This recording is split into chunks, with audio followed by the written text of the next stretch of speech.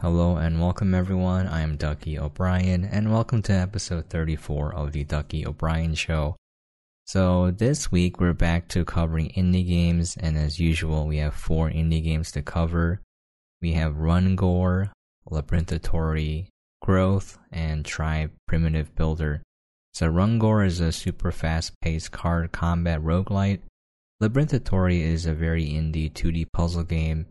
Growth is sort of like a very casual and chill board game, and then Try Primitive Builder is a casual survival crafting game with like management sim aspects. I actually played these games before going to Korea, but I didn't get to finish making the coverage for it, so that's why I'm covering it now. Boy, let me tell you, it is getting very busy because Christmas is coming up, and I'm also taking part in the Big Mo Game Jam. I don't know if I'm going to actually finish the game because it's my first time attempting a game jam, and I'm a noob at game dev, so we'll see what happens. I almost forgot, but before I begin the show, I would like to thank everyone for dropping by and listening. I really genuinely do appreciate it. Thank you guys so much. If there's anything you would like to see in my podcast or you would like for me to do differently, feel free to drop me an email. It's duckyobrienshow@gmail.com. Anyways, why don't we get started? Rungore is a fast-paced card combat game with the trappings of a roguelite. You fight one enemy at a time. Before each battle, you usually select 3 items from a random assortment of cards and armor. After selecting your items, the characters fight automatically in real time, but you can use the cards to make the battle much easier. The cards you get can range from effects such as giving your character bonus armor, dealing extra damage, and applying the marked status effect. The marked status effect is used for bonuses on other cards such as dealing extra damage to marked enemies or receiving extra armor. The enemies get progressively difficult, so using up all your cards early would make boss fights much harder. Thankfully, you do see a preview of the enemy and their abilities on the screen where you select your 3 items. You can use this information to determine a general strategy. For example, one enemy will double their attack every turn. Using stun cards to delay the enemy from attacking would be beneficial. Another strategy would be to stack armor cards to prevent damage to your health, or to stack damage cards to finish the enemy before their damage gets too high.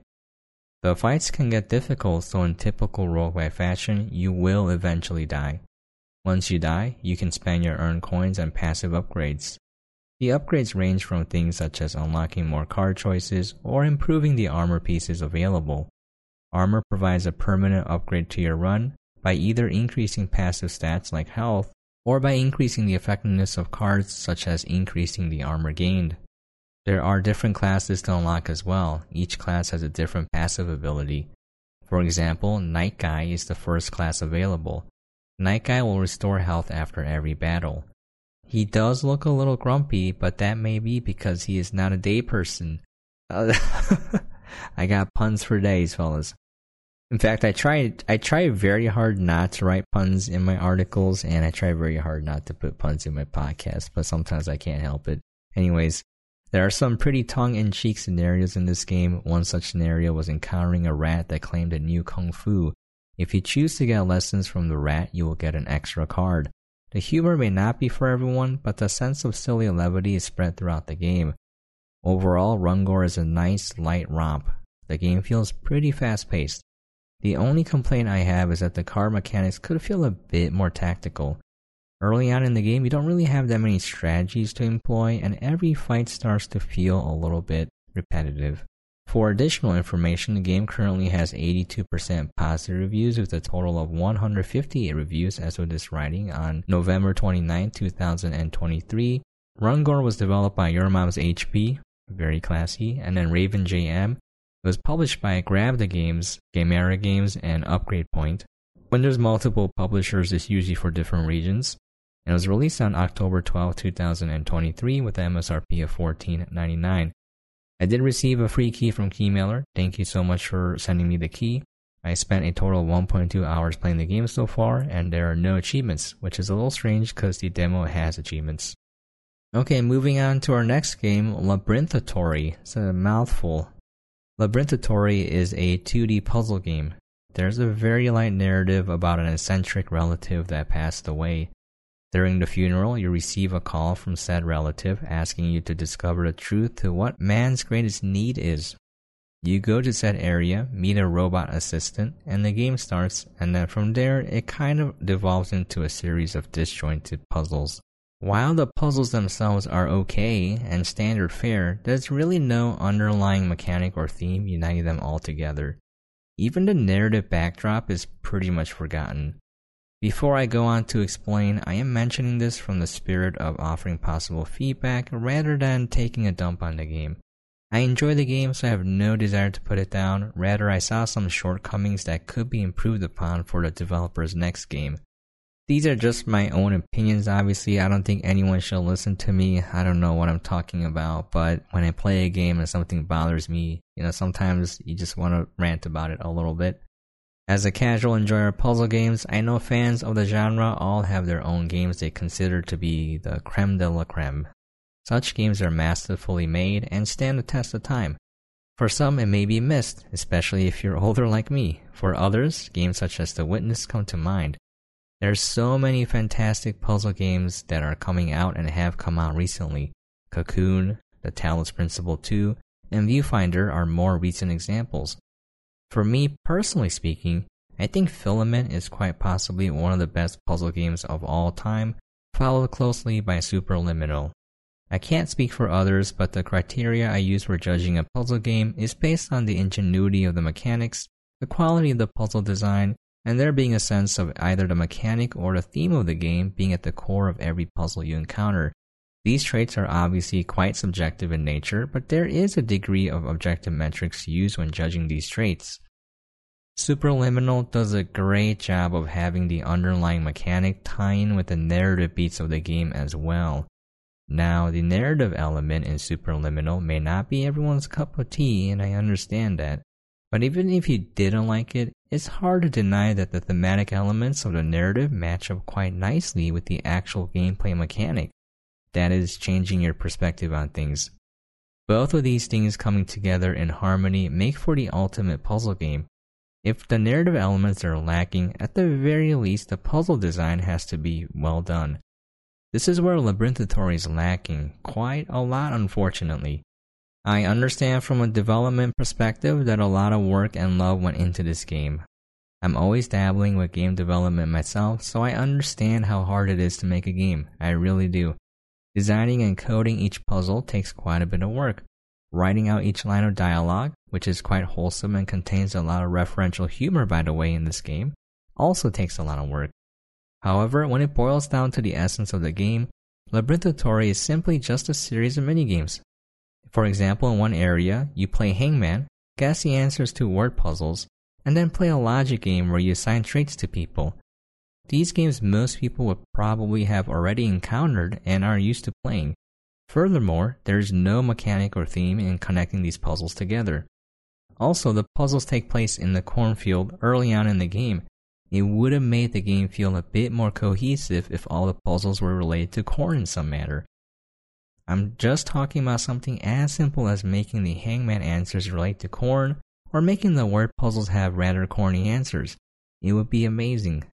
While the puzzles are enjoyable enough, since they were puzzles I played around with as a kid, it already started to feel a tad repetitive. Furthermore, since there was no underlying mechanic to the game, the puzzles felt incredibly disjointed and isolated. The game lacked an identity. Games like Filament, Superliminal, Portal, insert any memorable puzzle game you played here, and you'll find that most have a mechanic that left an impression and was enjoyable to use. It was either that or very unique and well-made puzzles. Now, it may totally be the case that Labyrinthatory introduces such a mechanic later on, but by then it may have been too late. In this day and age of short attention spans, the gamer's attention has to be caught sooner rather than later. I'm not mentioning this criticism expecting the developer to make changes to the game right away, obviously. I completely understand it takes time to learn and grow and get better at things, so it's just simply food for thought for whatever game they make next. Also, I understand the possibility that Labyrinthatory was made that way because the developer wanted it done that way. I respect that from the perspective of an artist staying true to their own vision, but in order to keep creating, one has to produce a product that enough people will actually want to buy. The harsh reality is that the consumers have limited time and money, so for them to support your product, it has to provide them a reason to pick that product over everyone else's. Being able to provide that reason takes blood, sweat, and tears. I wish the developer the best of luck on their journey. For additional information, Labyrinthatory currently has 0 reviews as of this writing on November 29, 2023. Labyrinthatory was developed and published by Unimposing Walrus and was released on October 30, 2023 with an MSRP of $14.99. I received a key from Keymailer. Thank you so much for sending me a key. I currently have spent 1 hour on the game and my achievement score is 3 out of 52.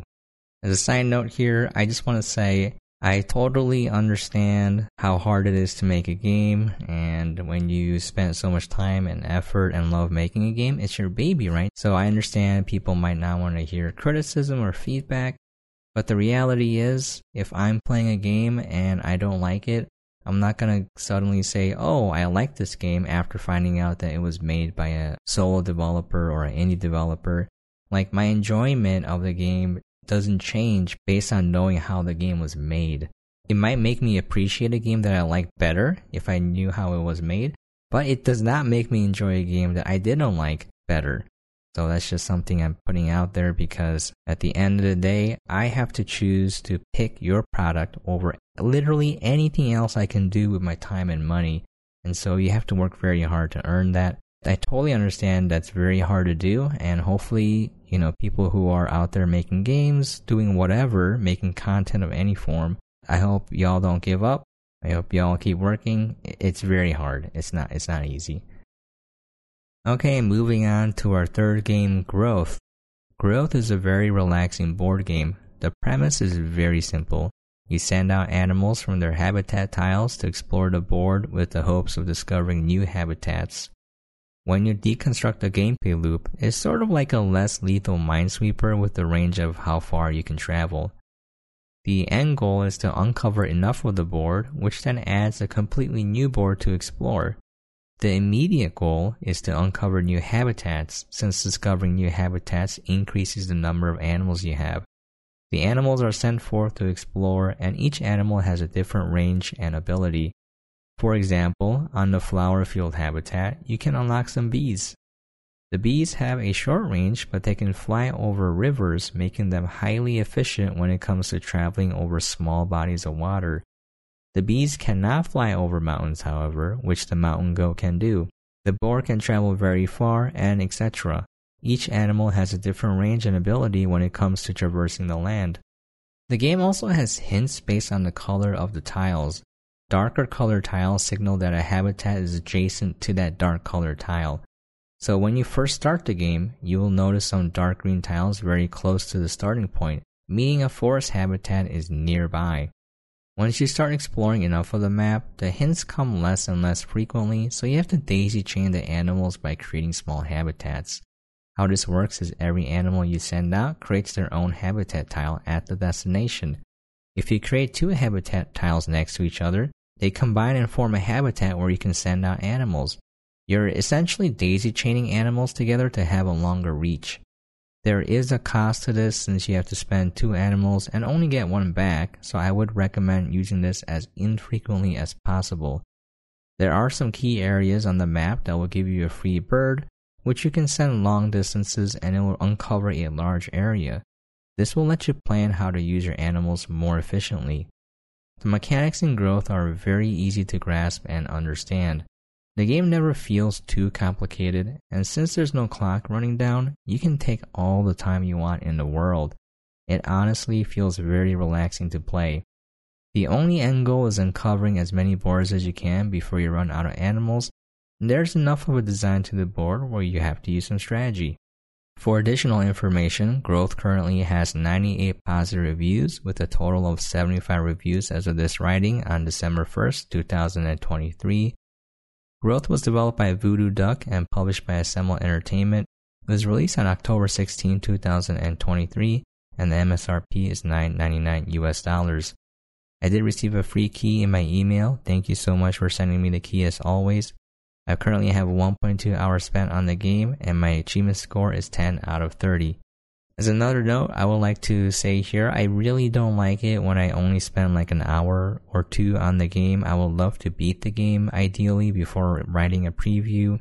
If I don't beat the game, I don't have a full picture of it, and also from my own personal observations, you have to spend roughly 4 hours with the game before you can kind of get a grasp of the mechanics and the design of the game.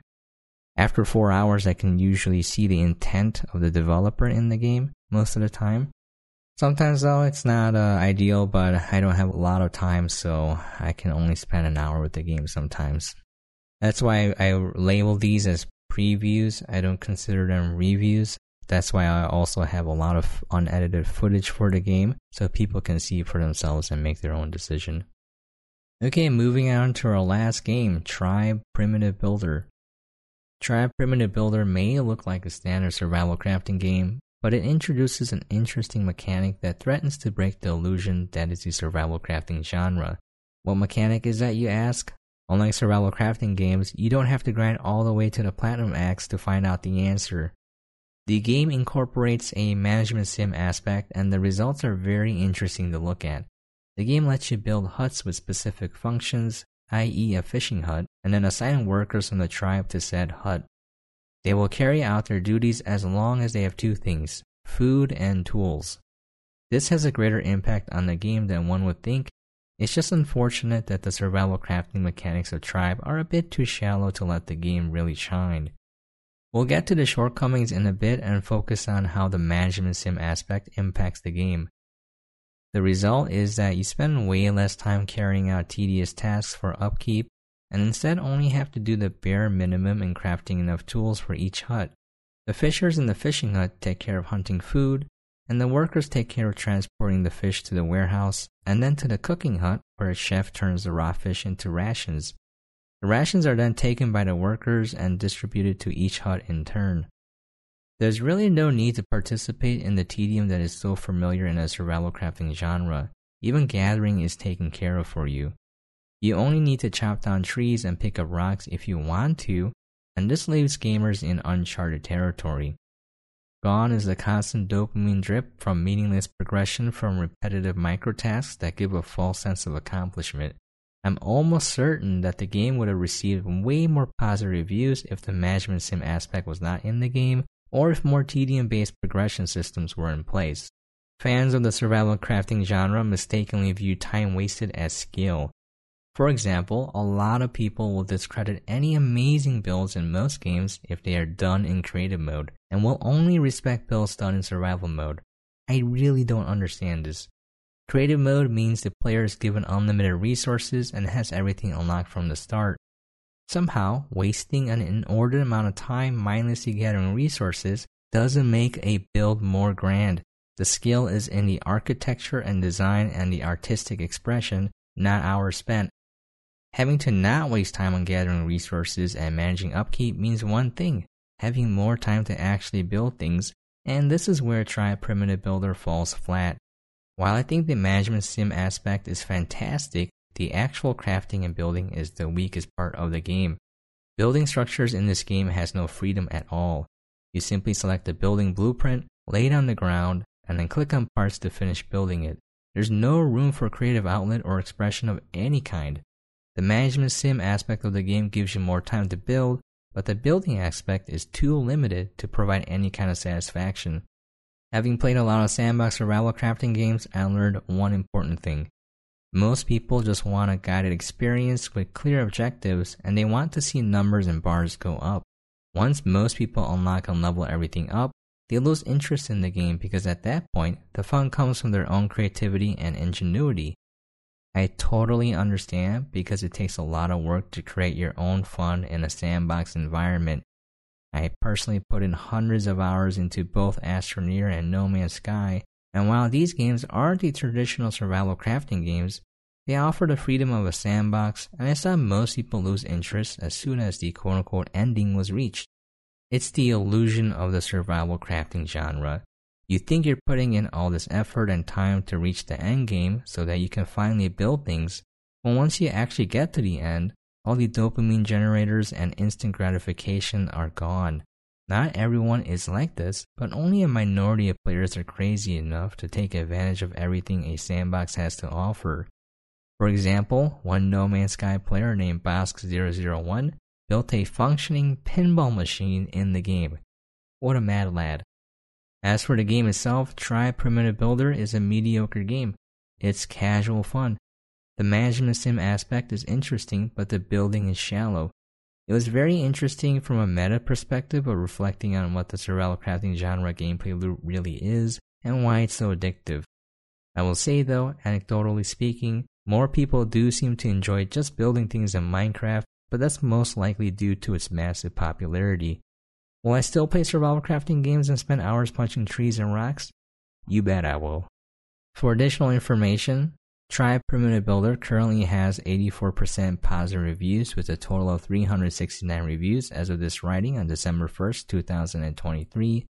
Try Primitive Builder was developed by Spaceboat Studios and Baked Games SA. It was published by Polyslash and was released on October 12, 2023 with an MSRP of $19.99. I did receive a free key from Keymailer. Thank you again to whoever sent the key to me. I spent a total of 3.1 hours on the game so far and have an achievement score of 2 out of 29. Hey, that's gonna be it. I will say, I really did enjoy Try Primitive Builder. I'm not saying the game is perfect or doesn't have flaws, but it's my bias because I love crafting survival games. I love production line games. It's my one weakness. I like punching rocks, just gathering stuff. I think it's kind of like gaming OCD where I love collecting and hoarding everything. So if a game lets me do that and lets me build a production line, I'm gonna have at least a little bit of fun with it. Most games have progression systems nowadays because it's a very easy way to kind of distract the player from the gameplay loop if it's boring and kind of give them like a meta goal of increasing all those meters to max. The sad thing is, if I play a game without it, I can still have fun with the game, but it takes me a little bit of time because I played a lot of those games way back in the day from the NES going forward. But I think gamers who are a lot younger who only encounter those systems will have a little bit of an issue when they play a game without those systems in place. That's kind of a sad conundrum because I kind of like games to be a lot simpler, you know? I just wanted to focus on the core mechanic. Okay, that's gonna be it. Thank you so much for listening. I really do appreciate it. I don't know who y'all are, but thank you so much. If you want to reach me, you can shoot me an email at duckyobrien@gmail.com. That's duckyobrien@gmail.com. You can also find me on YouTube and Twitch if you want. If you go to my website, duckyobrien.com, it should have all the links. Actually, it doesn't have my Twitch link, but you can find me. Okay, that's been episode 34 of the Ducky Obrien Show, and as always, hope you guys are staying safe and sane out there, and I will catch you guys next time.